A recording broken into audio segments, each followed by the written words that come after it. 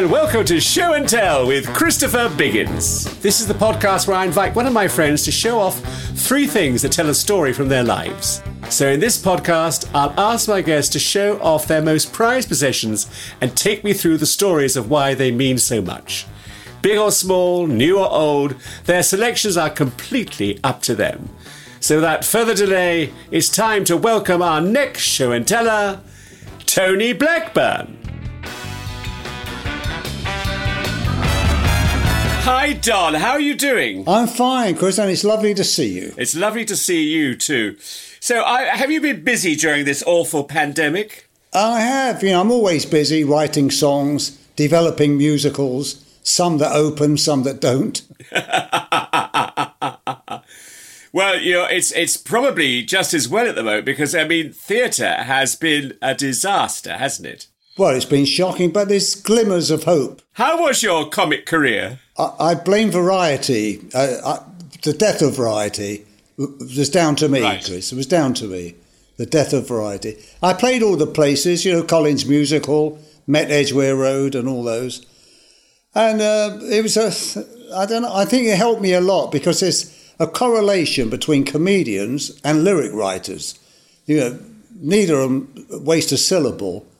And, if you analyse a great comedian, there is no wasted, it's all economic writing. We're the same with lyric writing. It's all like getting to the point. So when you were a comedian, were you still writing lyrics at that particular point, or did that come later? I've said this line before. I'm going to say it again because it always gets a laugh. And this is the line. I wrote my first song while waiting for a laugh in Darlington. I can appreciate that because my first 3 pantomimes were in Darlington. Was it the Civic Theatre? Was it or? No, it was just a joke. I didn't play Darlington. Now, do you remember when we first met? I don't know. It sounds like a line from Gigi. Oh yes, I remember it well. No, I don't remember. Where were we? I don't know. It must be something theatrical, I would think, because, of course, I knew your brother really well. A wonderful character. Oh, Michael was the most extraordinary agent ever. He was fantastic. And I used to do the odd job for him. There were always sort of things. You see, Biggins is cash. You could go there, you just do your thing, and I give you a lot of money. He was brilliant. He was marvellous. And wherever the gig was, he would say, "Where do you live?" And wherever you said, he said, "It's about 8 minutes from there." Yeah. Very funny. And of course, when we first met, I met the adorable, gorgeous, absolutely spectacular Shirley, who was such a wonderful, wonderful woman. And it was the saddest day when she was taken away from us all. You must have been devastated. Devastated doesn't cover it. It's very hard to talk or write about grief because no matter how brilliant you are as a writer, it still doesn't cover it. There's the absence of the familiar is unbelievable. It's just life is never the same. It's just entirely different. That's why I was pleased I wrote my book. I wrote my book, The Sanest Guy in the Room, really as a cathartic thing. I have a memoir out called The Sanest Guy in the Room.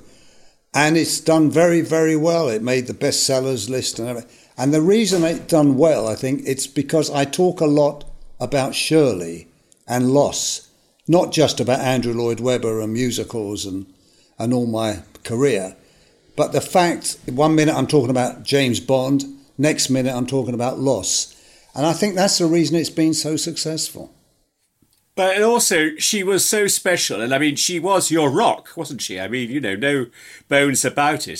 She was so special to you. I said if it wasn't for Shirley, I'd still be selling ties in a menswear shop in Hackney. Nothing wrong with Hackney. I'm speaking to you from Hackney. I came from Hackney. I love Hackney. They're 3 hours ahead or behind, I'm not sure.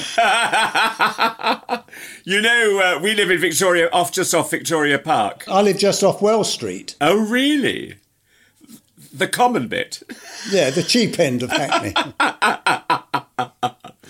No, I love it. I love it. I want to move now because we live in a very lovely 3-story house, and I've got 3 flights of stairs. And I've just had a brand new knee put in. It's getting a bit much. But anyway, so hopefully I've had 35 years, I think, here, and I've seen some amazing changes. I mean, it's been wonderful. Now, in this podcast, I've asked my friends to prepare 3 items to bring along, which mean a lot in their life. Have you got them ready? I have. Oh, good. And through our conversations, we're going to learn a bit more about you as you share the stories of your 3 items.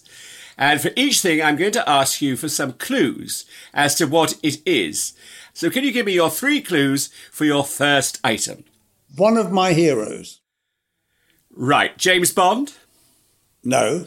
Right. A musical hero? Yeah, a lyrical hero. A lyrical hero. American or English? American. You knew him You knew him well, I'm sure. Are we talking about Liz Robertson's husband? Yes, we are. Yes. Alan J. Lerner. Well, Alan J. Lerner, absolutely incredible. I was privileged to meet him through Liz, who's a very good friend of mine. And, of course, she was the last wife. Yes, he was married 8 times. It's one, I love it. He once said to me, he supported more women than Playtex. The reason I chose Alan J. Lerner, his book, he had an autobiography, and in it he has written, how can one lyric writer love another lyric writer? Love Alan. And it's just, it's wonderful, because he was a giant in the theatre. For people who don't know, he wrote My Fair Lady and Gigi and Camelot and many others. Yeah, I mean, My Fair Lady is without doubt the most classic musical ever. I mean, it's just brilliant, isn't it? I mean, wonderful. But you've captured some wonderful musicals in your time. Is there anything you're really proud of? But the one I'm really proud of is the first thing I did with Andrew, which is Tell Me on a Sunday, because it was just me and Andrew, and it was a sung-through piece. It's a joy to work with the composer only, without, directors and designers. Nothing against these people, but it's something about sitting around a piano with the music man and just the two of you doing it. So what comes first, the lyric or the music? Well, Sammy Kahn used to say the phone call. It can vary. I mean, Andrew, the music comes first. With Van Morrison, the lyric comes first. Really? So it's different. I went to Sammy Kahn's funeral. Did you? It's a bizarre story. I was in Los Angeles staying with Joan Collins, as you do, and Sammy died, and his wife, a widow, rang and invited Joan to the funeral, or what? No, is it called a shiva? Yeah, shiva. Yeah, it's Tita. Yeah. I know the wife, the widow. Yeah. Yeah, Tita. Tita's wonderful. I love Tita too. She always says hello when she's in England. So I went to the shiva, and Tita couldn't get the sound system working in the house. So it was dead, sort of no sound. So I got it working for her, and she loved me for that. I mean, it was an amazing occasion. But I mean, to be there for that extraordinary man who was just brilliant, wasn't he? He wrote so many wonderful, wonderful songs. Yes, marvellous. So, is the item on a book, the actual book? It's a book called On the Street Where I Live. Which he signed for you? Which he signed for me, yes. The first musical I wrote was called Maybe That's Your Problem, which starred Elaine Page. It's before she was known, and it was the first thing. It was a disaster. It played at the Roundhouse for a while. And it was about a young man who suffered from premature ejaculation. It was at the time of Philip Roth's, Portnoy's Complaint. Ironically, the show didn't last long either. But anyway, when one night Alan J. Lerner came in with John Barry, and he put his arm round me, and he quoted a line. I rhymed. There's a line in that show which says, I still have the stamina to cram in a few dreams. He put his arm around me and said, "Stamina and cramina, you've got to stick with this." And, he said that was brilliant rhyme.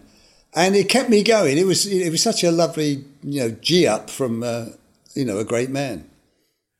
Do you have to think a lot about a lyric, or does it just come? No, nothing just comes. Oscar Hammerstein, when someone asked him the same question, he said, well, it involves 50 years of thinking. And that's true. You're always very true. You're always on red alert. Do you have a notepad by the side of your bed? I don't really. It doesn't usually happen in bed. You get up. I like to work in the mornings, so I like to write in the mornings. But that's the beautiful thing and that's the thing Shirley loved. She always said to me, our marriage, which lasted 60 years, would never have lasted if I was temperamental. If I said to her, "Oh, keep the kids quiet, I've got to write. No, I've got to go to Saint-Tropez. I've got to write this song." It would never have worked. It was the ordinariness and the normalness of our lives that kept it and kept us so happy for so long. So there are no rules. When I read that Noel Coward used to go to Jamaica to write, it's such a lot of nonsense. To me, that is. You don't need, you should be able to write in the kitchen. You're right. I've actually sat at the piano in Jamaica looking out at the ocean that he performed and wrote a lot of those songs. It was extraordinary. I mean, do you admire him as a songwriter? Did you admire him? Absolutely phenomenal, yeah. And the most, I love his quotes. He was an absolute genius, he was. And some of his songs live on and they won't go away. No, ever. No, he was truly wonderful. I saw him on because we share a birthday. I'm December the 16th and so is he. And on his birthday some years ago, I used to live above the Phoenix Theatre in Charing Cross Road. And he was performing on his birthday. He was doing a sort of a one-man show. So I went to see it and it was marvellous. And I met him briefly afterwards. I mean, he was extraordinary man, you're right. Did you ever do anything with him? Any work with him? No, the only connection. Well, I wouldn't because he didn't need any lyrical help. But the thing is, I did meet him because I used to manage Matt Monro, the great singer, and Matt was playing the Plaza in New York, the Plaza Hotel, and he came to see him on Matt's opening night. So I was introduced to him, and he was very, very funny man. He just at that time had a spat with Clodagh Colbert said something very nasty about him round about that time. And I heard him say to somebody, "I'd wring her neck if she had one." I always admire the quick-wittedness of people like him. I mean, it was wonderful. So Don, what's your next item? Can you describe your next item? Last year, you may know, I was very ill with COVID. And I was in hospital for 9 days at the Chelsea and Westminster Hospital. Obviously very, very ill, 9 days. When I came out of that hospital, John Barry's widow, Laurie Barry, who lives in Oyster Bay, Long Island, New York, said, "I've got to send you something." And she sent me a breathing apparatus that you blow into and blow up to, and there's 3 balls in it. And I've used it ever since, twice a day. And I'd just say it's kept me alive, but when I was ill, it expanded my lungs. It's such a simple thing, but I use it twice a day and have done for the past year. And every time I look at it, it hasn't saved my life, but it certainly did me a lot of good. How marvellous. What a nice thing for her to do. Yeah, well, we go back a long way. And and she's always she's very well connected with American doctors. Her brother-in-law is a doctor, her father was a doctor. So she's very up on all that. And she said, "You've got to breathe, you've got to do it every day to get your lungs right." So that's the other one. I think that I understand that completely because...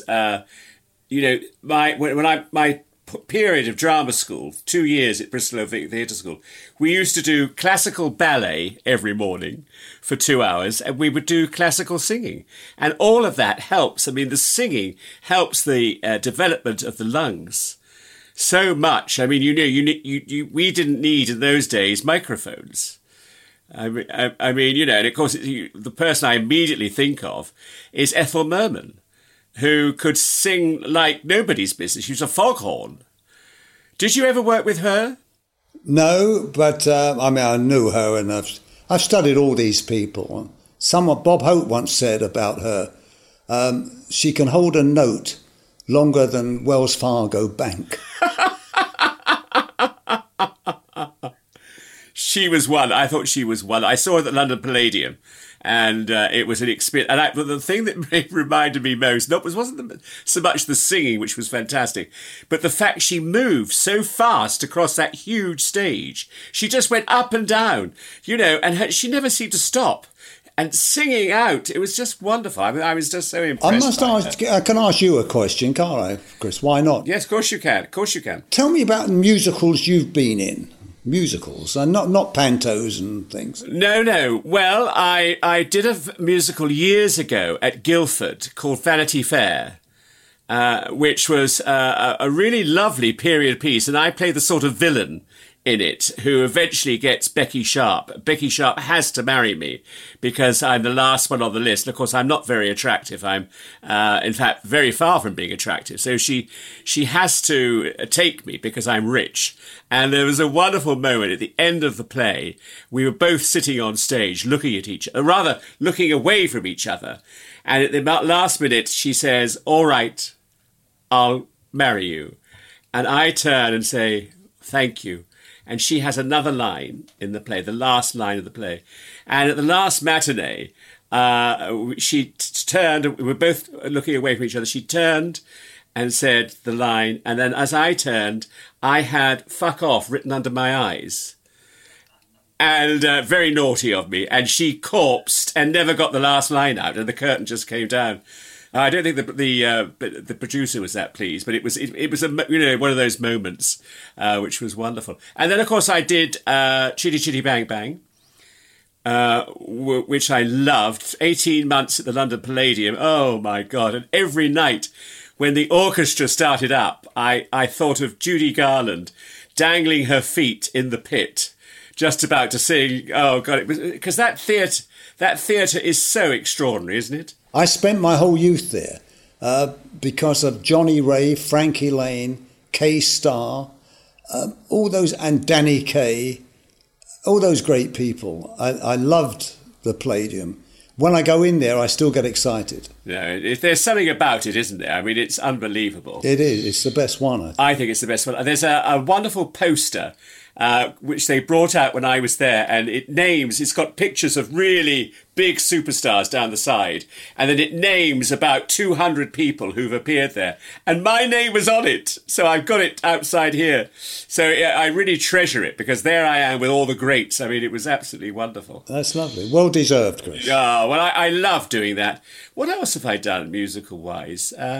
Well, you don't have to go on. I've got the best answers from you already. Yeah, oh, good. Thank you very much. You've saved me. You have an amazing memory, though. That's still with us, isn't it? Yes, I do have thank God.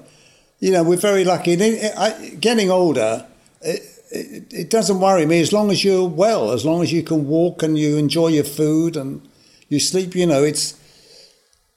I think you have to adjust your fantasies as you go along. Yes. How many is it 2 or 3 boys you've got? 2 sons. 2 sons. And I have grandchildren and a couple of great-grandchildren. No. I'm remarkably old. Yeah, really, yeah. Well, I got married at 20 and I'm now 52. I can't quite work that out. You look 32. Well, I feel about 45 inside. Are you desperate to go away, by the way? Are you, absolutely on tenterhooks to go abroad, or are you happy to stay here? Well, funnily enough, just before I joined you today, I had an email from Michael Riedel at the New York Post. You know him? Have you come across him? Yeah, yes, I have. Saying, when you come into New York, and I said, as soon as Boris makes his mind up. because I'd love to. I miss New York, but no, I'm quite happy in England, really. And I think the older you get, I've made a deal with myself. And no more will I get flights that to start at 5 o'clock in the morning and all night flights. I think that has changed. I never used to worry about things like that. But, as you get older, you want to leave at 11 o'clock. 11 o'clock flight, that's the earliest. That kind of thing, So now we're going to have a break now, a short break, when I'm going to show you something from my own collection, and you're going to give us your third item. So stay with us for that, and we'll be back after this.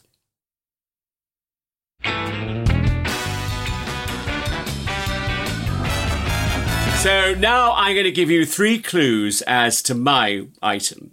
Now, my item means a lot to me. It was given to me by a very special woman, a woman who I worked with, a woman who I loved, a woman who sadly lost her husband and then lost her own life. And I was devastated. And I absolutely love this particular object. Wow. Not easy, is it? My first name that came to mind, which is wrong, was Barbara Windsor, only because I know you were great friends with Barbara. She lost her husband. Was an actress, obviously an actress? No, it was she was an actress, but she was more known as a fantastic singer and presenter of television programmes. She was a big star in the 60s. She was famous for being loving the public. She had a mane of red hair. Was she very famous? Hugely famous. She loved a date.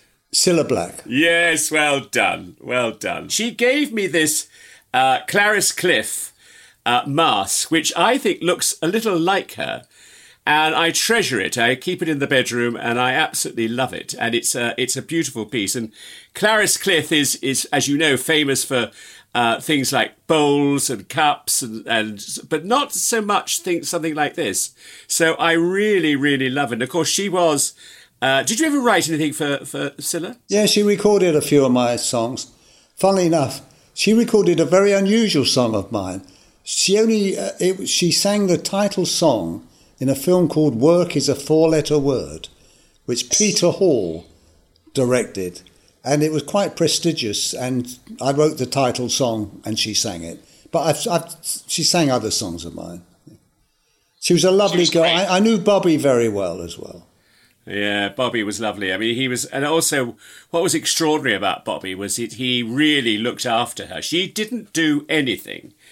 And the tragedy was when he died, she didn't know what to do. I mean, she rang me the night of his death about midnight and said to me, I don't know what to do with the dogs. And because he fed the dogs and took them for walks, and she didn't know.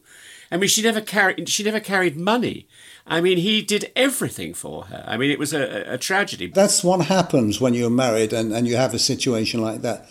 So when I lost Shirley, I have never done anything from a domestic point of view, as far as electricity bills, gas bills, gardeners, anything to do with that. And money, she did all that as well. She wrote the checks out. So it's a hell of a lot to do. I know exactly that is... one thing that I found very difficult about losing someone is I come across these little notes that Shirley wrote, that are, as you do, just her handwriting. It says, must call dentist, things like that, and writing down tomatoes. And do you think I can't throw those notes away? If you've never loved someone or never been that happy, you might say, what's he on about? It's mawkish. But if you have lost someone that you've been together for a long time, you don't want to throw their handwriting away. And also you gave the impression, and I know it's a true impression, that you were absolutely loved each other so much. We had the perfect life, Chris. And since I've been on my own, which is now over 3 years, I don't think I've come across anyone who's had a completely happily married life. Most people have been, it's their third wife or it's their second wife, or they've split up, and ours was too good to be true, and you don't realise until it's over, because I've been going out with other women, not on dates, but just as you do with friends and things like that, and it's never, what can you expect? You can't expect to get those same feelings from it. It's it's a difficult thing, but you have to learn to roll with the punches. Thankfully, I have a marvellous family, and they look after me. My sons phone me 10 times a day. You all right? Are you all right, Dad? You all right? And if I have a cold, Dad's got a cold, get the chicken soup ready. Do you think it's the age we're living in? Because you married when you were 20 and you've been together all those years. And nowadays, people can't seem to stay together for 4 or 5 years. I had dinner about a year ago with David Walliams, and he said to me, Don, no one who gets married today will be married for 60 years. You are the last one. Your generation is the last one who've had long marriages.